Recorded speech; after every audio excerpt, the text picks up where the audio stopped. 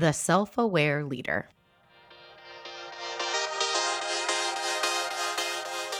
Hey, it's Nikki Llewellyn-Gregory, and you're on Gut Plus Science, a mentoring platform for people-first leaders of all levels.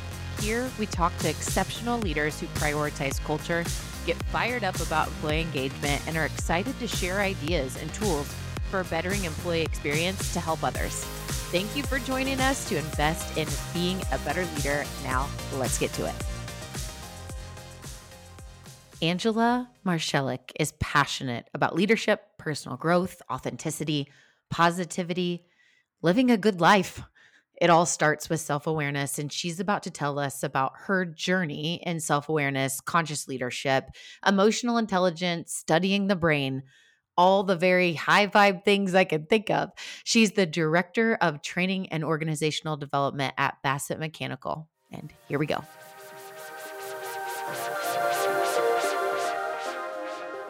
Angela Marshalik, welcome to Gut Plus Science. I am so excited for you to be here and for you to share your strong interest in self-awareness and how it's become truly like the forefront of your leadership career. Thanks, Nikki. I'm excited to be here too. Awesome. Well, let's have you dive into that just a little bit. You have so much heart and passion around self-awareness and helping other people through your experience. Talk about the overarching umbrella of the backstory that got us here. Yeah, I'd love to do that. Sometimes when people get an opportunity to share their career, sometimes you get a little bored. You don't want them to go all the way back, but I am going to start a little bit back today, just because I think my journey has been kind of interesting to really get where I am on this topic of self-awareness today. From the beginning, I was an English teacher, and I'm a designer by trade. So I have my master's in curriculum and instruction and design.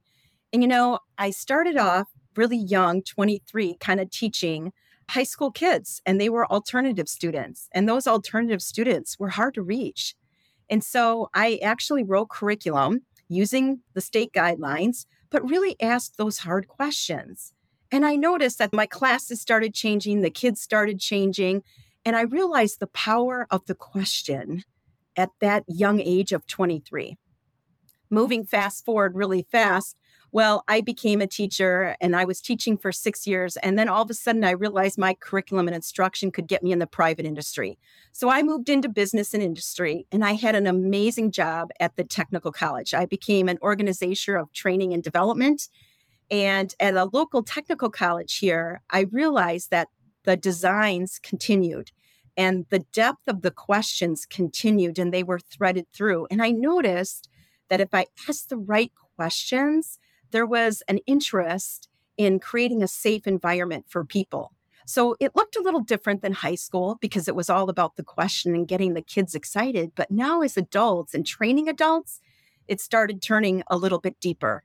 And people started feeling safe and creating that safe holding environment for people. And so I realized that self-awareness has a lot to do with what's not being said. And I thought about that as I continued my career. So my career kept progressing, and I ended up actually at a local college. And a local college, I was tasked with starting from scratch. And I realized the power of design and what's happening behind the curriculum. And am I asking the right questions as the facilitator? So that holding environment continued. And at that point, that's where my coaching career took off, asking people all the right questions that made them feel safe. And I notice now, after having X number of years in, without giving you my age, I realize that as coaches and facilitators and designers, we can create a safe space for people to open up and share. And it's in all the work that we do. It doesn't have to be curriculum and design. It can be anything we do. I'm fortunate enough to be in HR, so those one-on-one coaching conversations continue here at Bassett Mechanical. So I'm at Bassett. I have launched a leadership program here I'm thrilled about, and we've launched a coaching program with a leadership development program. And that beginning safety zone and creating that safe place for people to talk is exactly what I'm doing today here at Bassett, and it's been very successful. Oh, it's so cool. One thing I want to comment on is, so my husband and I just launched a podcast, And the podcast today that my husband and I did that we're very selectively picking, it's around like bettering yourself as a person. And, it's like, how do you pick your episodes? Like if something you're most passionate about. But today on our third episode that we were recording, we were talking about the power of leading people through asking the right questions just today. And I was like, oh my gosh. So I have to ask something before I want to go into self awareness, but I have to ask you something. What is your go to or a few favorite questions that you use that maybe our leaders might want to take and use themselves? One of them would be is when you can get that really nice, safe place, kind of asking them what keeps them up at night. What are you noodling around in your head? And they usually go pretty deep and ask those deep questions with that. And they start asking themselves a lot of really good questions. Another one of my favorite questions is, if you were successful at the end of the day today, in this very present moment, what would that look like? I'm not looking for a 5-year answer. Where are you going to be in 5 years? No, today. What's your 1% is the question. What's your 1% success for today? And they love that question because they look forward to kind of reaching out and doing something successful just in the short term. Short term is probably where it's all going. Yeah, right. Oh, I love that. Thank you so much. Angela, let's level set. How do you define self awareness? The answer to that question is the same thing that most people would say. 90% of the people would say self awareness is I know me, I know the strengths and areas of opportunity of me, and I can navigate the challenges that come my way. And I always tell people that's 50% correct, right? There's a whole nother 50% out there when it comes to self awareness. And that came to me when I presented with Tasha Urich in the 2020 Women's Conference here in Wisconsin, up north here. And one of the things we talked about is, yes, self-awareness is 50% knowing me. I know all about me, but how do others perceive me is the other 50%. Because as leaders, it's not so much I can just be me and be myself. It's, am I being creditable and am I showing up for others in a healthy and a safe and a very, very cooperative, engaging way? And most leaders don't think about their perception, their credibility. And that's a big thing to think about right now, right? Because how you show up for others is how they lean into you. Mm-hmm. Absolutely. So, to start the change to become more self aware, what's the first thing that you suggest people do on their journey? Well, like any other organization after COVID and post COVID, is slow down.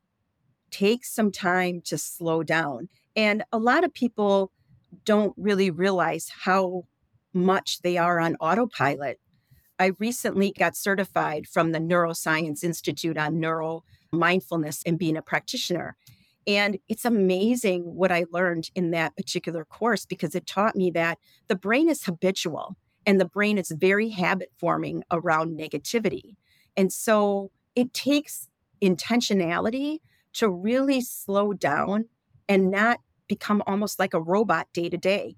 If I could tell you one thing I heard from leaders in 20 years, it's, Ange, I'm just too busy. I can't do this. I'm too busy. I can't slow down. And I'm like, we have to be intentional and teach the mind to teach the brain to slow down again. And so that would be the first thing. The other thing is getting in that space between. I call that space between is I'm in a place where I'm cognizant about what I'm choosing, right? As we go through the day, and if we're so habitual, we make decisions and choices and we don't even know why we're making them. The ego can make a decision and we don't even know that we're making that. So by slowing down, it puts us in this amazing gray space, really, Nikki, to choose right and to make a decision that's going to be good for everybody and not just yourself. And so I loved your question. It's taking me years to get there because I haven't been there myself, but I practice it every day, is slowing down and knowing what I'm choosing and being intentional about it. Mm-hmm. Oh my gosh. So something I had just wrote down, I love to connect people, meaningful connections to share passions or whatever. And I have a friend that we've worked together for years. She now has a show on the People Forward Network. It's called Conscious Habit. And it's around making the conscious habit in all areas of our lives. There's two things that came up in what you just said that she's taught me. One is the eyes see what the mind believes. And if we always focus on serving the greatest good, that is what solves the problem. Yep. Choosing right, right? It's just like I have it in my veins. Like I've learned this and I'm like, what I'm seeing is how I think, right? And like the best thing we could ever do is level ourselves up because it expands our brain. I'm hoping I can add a question in there for you too, or a comment in there that will just add right into your repertoire. Please. What you practice grows. And so if we don't practice the art of slowing down, here, even at Bassett, we're training being a mindful and a resilient leader tomorrow to 60 leaders here. And these guys are technical. We're a very technical organization, but what we practice grows and we're creating thinkers. And so I love that quote because it ties into the two quotes you gave me. Yeah. Why do you think it is that people, when they do start to slow down, they start to see things differently? This could tie right in with the I see what the mind believes. You know, why is that? What is the science behind that or the reasoning behind that that you found? Well, I would say is living it live. It's a great question. And one I was really challenged with when I was at the college, opening up a center for leadership. And leaders would ask me that all the time. And high executive C-suite leaders would say, Ange, why do things look different? Why does the grass look greener? Or why does everything look so blue? Or what's happening? And I started thinking about that, Nikki. What is causing people to see things differently after 30, 40, 50 years of instruction? And so I kind of came up with this model and I call it the power of self-reflection. And it kind of answers your question as to what's going on a little bit in the brain. When the brain slows down, it connects with the heart. And now we have a different dynamic. So that personal reflection model really says, hey, I can get in a gray spot. And when my head is in that dualistic fixed mental models mode and I'm downward spiraling or I'm self-preserving, if I slow down and get in that gray space and think about that differently, I start to wonder, what might be a different way of thinking about this? And so we have this dualistic thinking of right or wrong, this or that, turn into limitless thinking, right? It can go into, wow, there's a lot of possibilities. There's a lot of opportunities. You get in that gray space and what becomes a fixed mental model kind of becomes now, I'm curious. I really want to understand what's going on. And curiosity opens up a whole different personal level of understanding. And then what might be our downward spiral thinking, that concept of, oh, this is such a bad day and my boss yelled at me and he doesn't care about my work and I shouldn't be a leader and why am I here? Taking that 5 minutes at your desk, you realize upward spiral thinking. Maybe there was something great he had to say. Maybe that feedback is really helping me. And eventually, and I think ultimately, it takes us from self-preservation. It's all about me caring about myself and worrying about myself to now I can be vulnerable and I can learn and I can grow like every other human being. Absolutely. Oh, it's beautiful. It took me a while, but I love the neuromindfulness training because it said the brain is a Teflon for negativity. But if we slow down, it can be the Velcro to positivity. And then we have limited opportunities. Oh, yes. And it's hard to think like that. It's hard to think like that when we're dealing post-COVID and stuff's really hard right now. Yeah. Oh my gosh. Yes.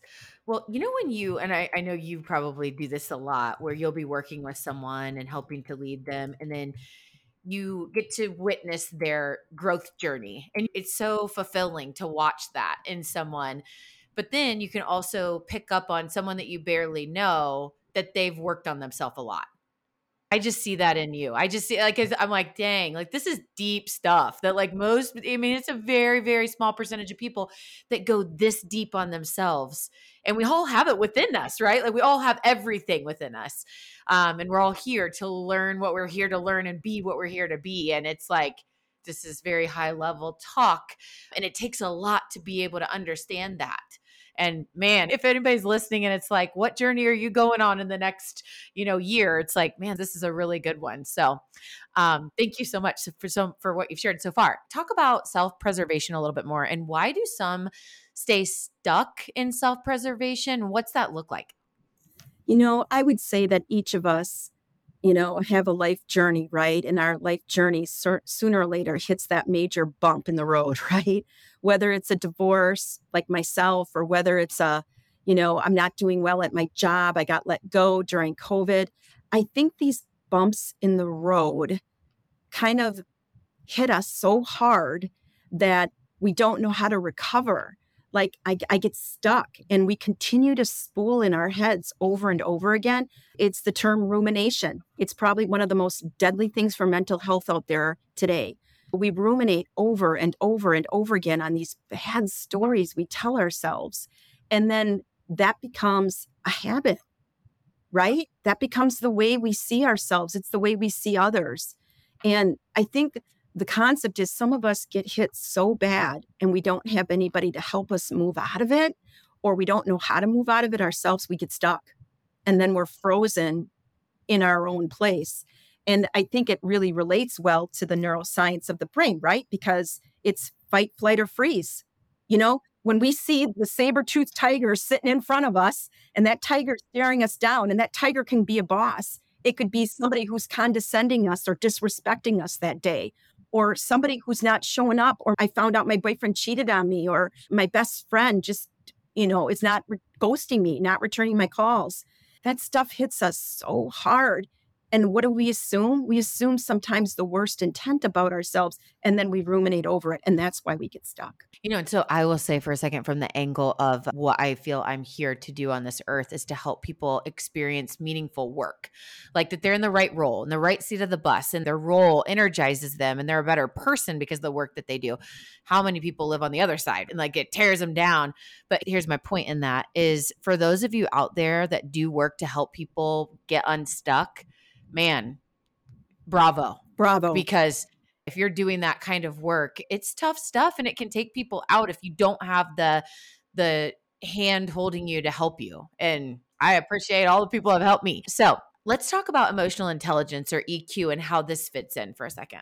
All right. So when we talk a little bit about EQ, right? Emotional intelligence, there's that self-awareness, but I want to kind of move towards, engage it towards, which most people don't often think about, is the social awareness, right? Emotional intelligence is I'm self-aware, but we have, how do I manage and how do I regulate myself? But also, how do I show up for others? Do I have social emotional intelligence for others? And in our jobs today, a lot of us working at home and isolating behind a computer has not helped our EQ. That emotional intelligence is not growing. Sort of, we got set back. COVID has set us back, right? You talk to HR, I'm on an HR roundtable, you talk to HR directors around the New North area, and they'll tell you trying to get people to come back to work is incredibly difficult right now. And why? Because I think it's safer for people. I can sort of hide behind that computer. I can get challenged to not put myself out there and be vulnerable. And I can, maybe self-preserve a little bit at home and do what I want to do. So I think some of this post-COVID has really challenged us on an emotional, intelligent level. And I think as we continue to get past more of this post-COVID, we're going to find out that organizations are going to take a hit. They're going to want their people to come back because we are relational businesses. We have cultures. Bassett is a very relational business. We need people to be here to focus and work with people. So I'm intrigued by where we're at in our economy, our society, and how we're responding to it and how it's impacting our mental health statistics in 2022, which is a huge increase in anxiety and stress and people leaving their jobs, and the Great Resignation. So I would say that the ability to kind of move out of self-preservation and move forward is going to be a skill set that most organizations are going to need to teach. Mm-hmm. Absolutely. A whole new wave of challenges that we all get to figure out, together, for sure. So I'd love if you could be a storyteller for us for a minute. Tell us a story of a leader with high self awareness, high EQ, and what that ripple effect looks like to the people they lead. And then flip it over and give us the opposite. Just because I feel like, hey, no matter what, whoever's listening, if you are either one, right, whether you are on the journey and doing the great example right now, you never arrive. Like you always have to keep at it, right? Like it's not like, oh, I'm done, you know? And so for the other ones that are on a challenging place and it's like, oh my gosh, I'm the bad example. Let's take out the bad, the good, the right, the wrong, and just say that this is inspiration to help take the steps that you're learning in this. But to be really aware, let's have Angela share the stories for a minute. So I'm going to start with a really good example of a leader that was in a constant growth mindset mode. He had come to our leadership program at the college, and he moved me. His story still to this day moves me. He was a really good leader. And I think what made him a really good leader without self-preservation is because he was constantly wanting to learn. He came to the leadership program not because he needed training, but because he was so hungry for it, so hungry for it. Well, his primary job was a vice president of marketing, and he ran marathons. And he actually coordinated a lot of the marathons that he would run in. And he would tell me stories after stories about like getting medals and the importance for him to get these medals in his life.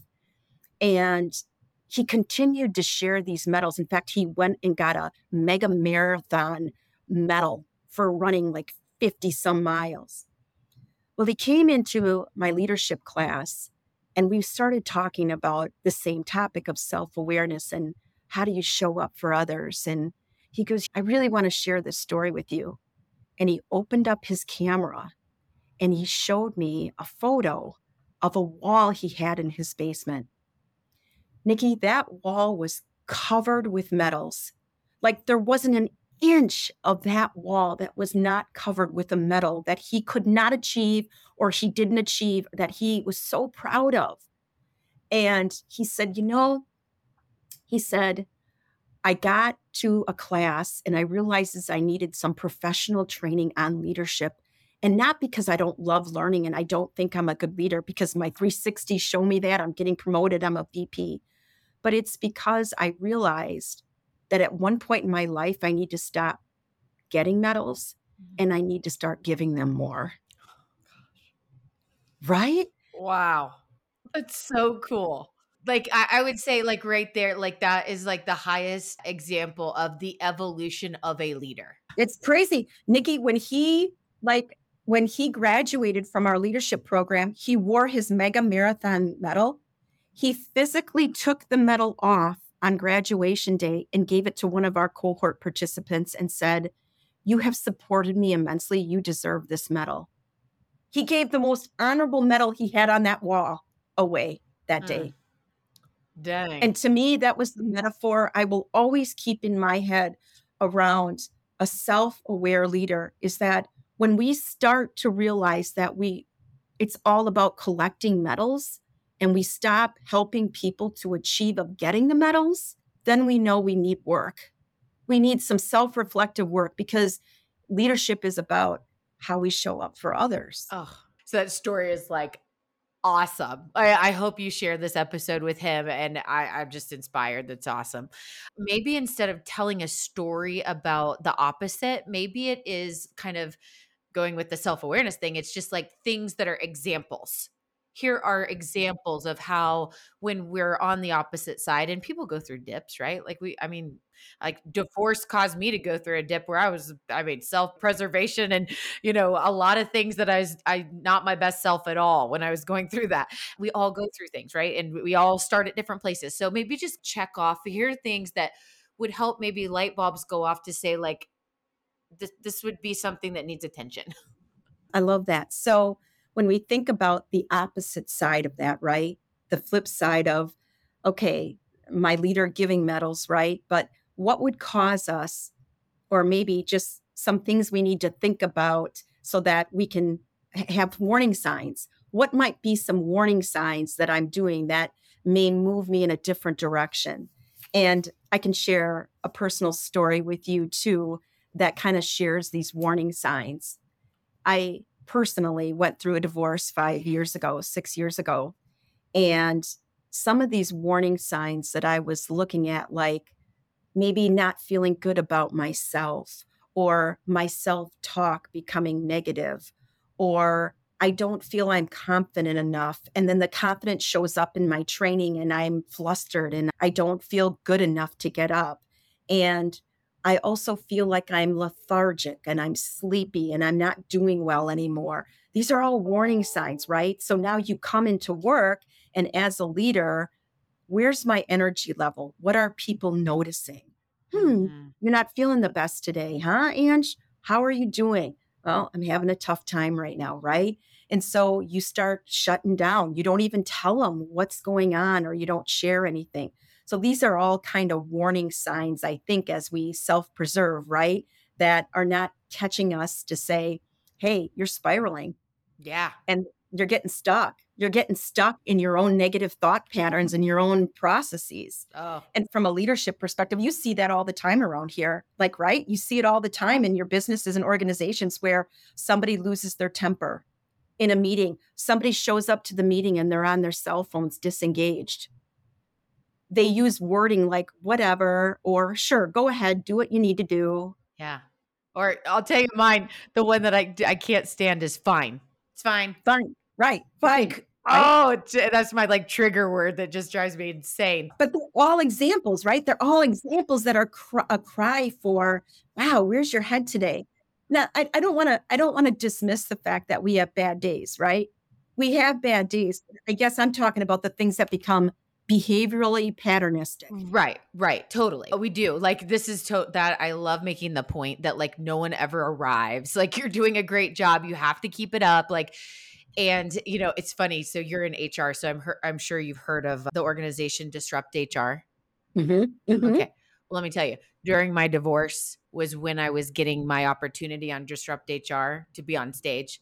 That is a hard thing to do because you have a time talk. This is something that's going to live on the internet. I bombed it. And it sent me into, first of all, I just couldn't even, I so much around that, like just I was in a horrible place feeling like I couldn't even get up in the morning, and I love mornings. I'm a very early person. I was at the opposite place of who my best self. And then I have this opportunity on Disrupt HR and a lot of peers there and everyone being like, oh, you'll pull it off, like you're fine. And no, it wasn't fine. And it was like embarrassing and horrible. And, now I look back and I'm like, I don't know if I've ever shared that on this podcast, but it's a good example of like, I live pretty high level every day, very intentional and all this stuff. But man, I've had some things that have knocked me down and like, I was embarrassed. I was like, and I had to figure out how to get back up, and thank God for those people that like were my coaches and mentors in that. I love what you're sharing because maybe that's one of the reasons why Brene Brown is one of my favorites. It's real.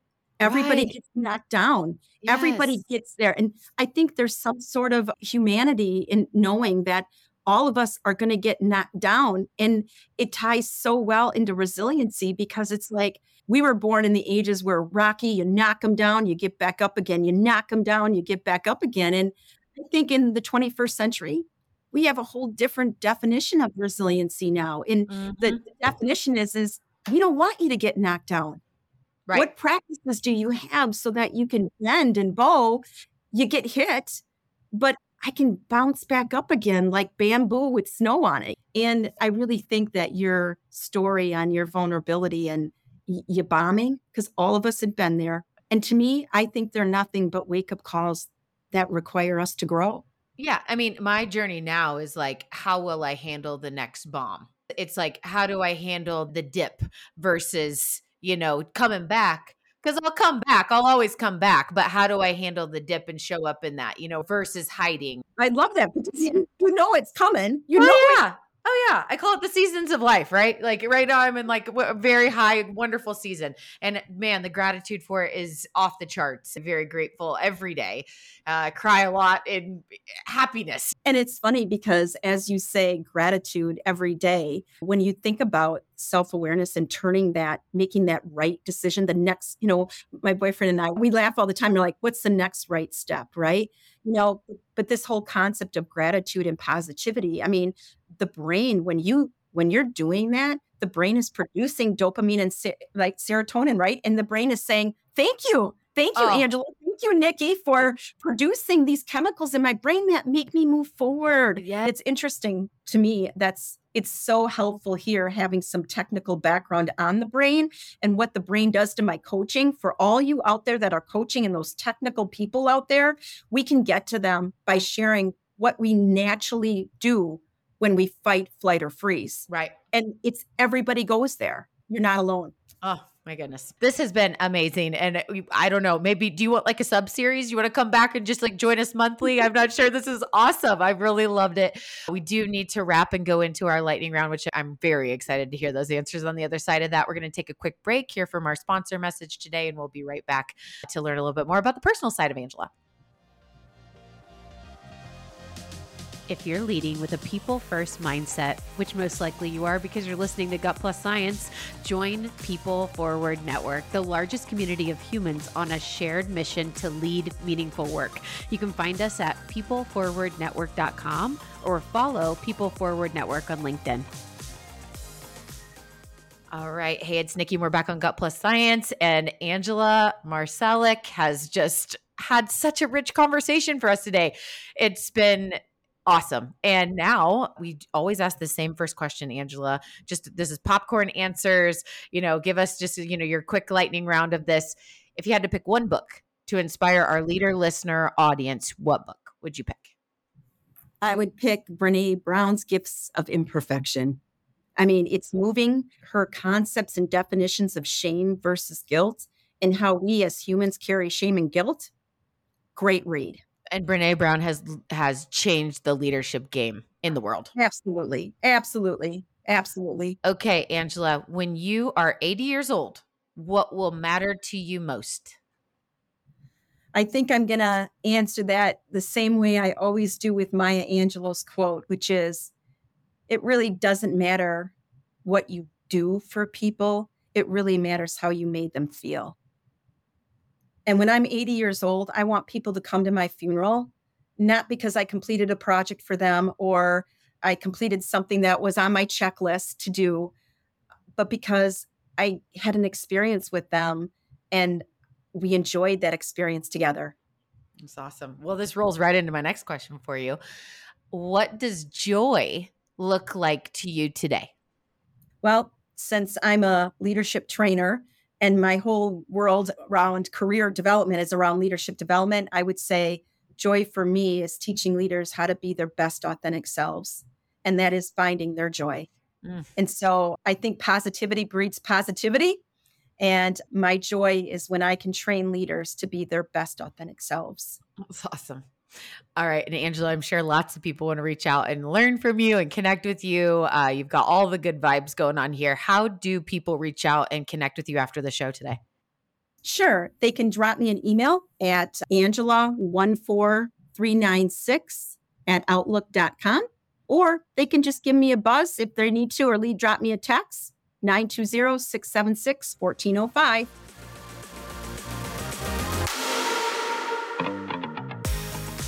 Angela, thank you so much for this contribution you made today. Goodness gracious, it was good. I have a feeling we'll be talking again soon and introducing you to many others throughout our podcast network, People Forward Network. So, truth you can act on.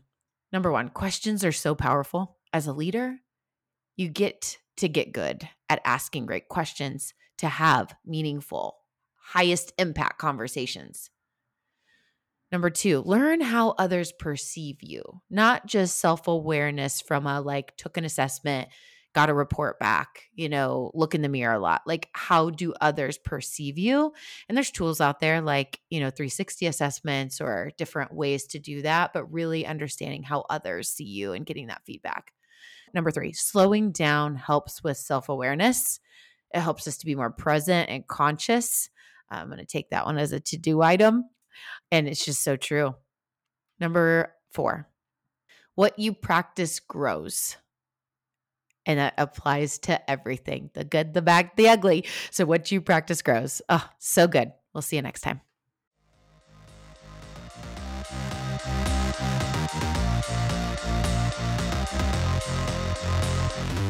We just left the world a little bit better. Now, go do something with it.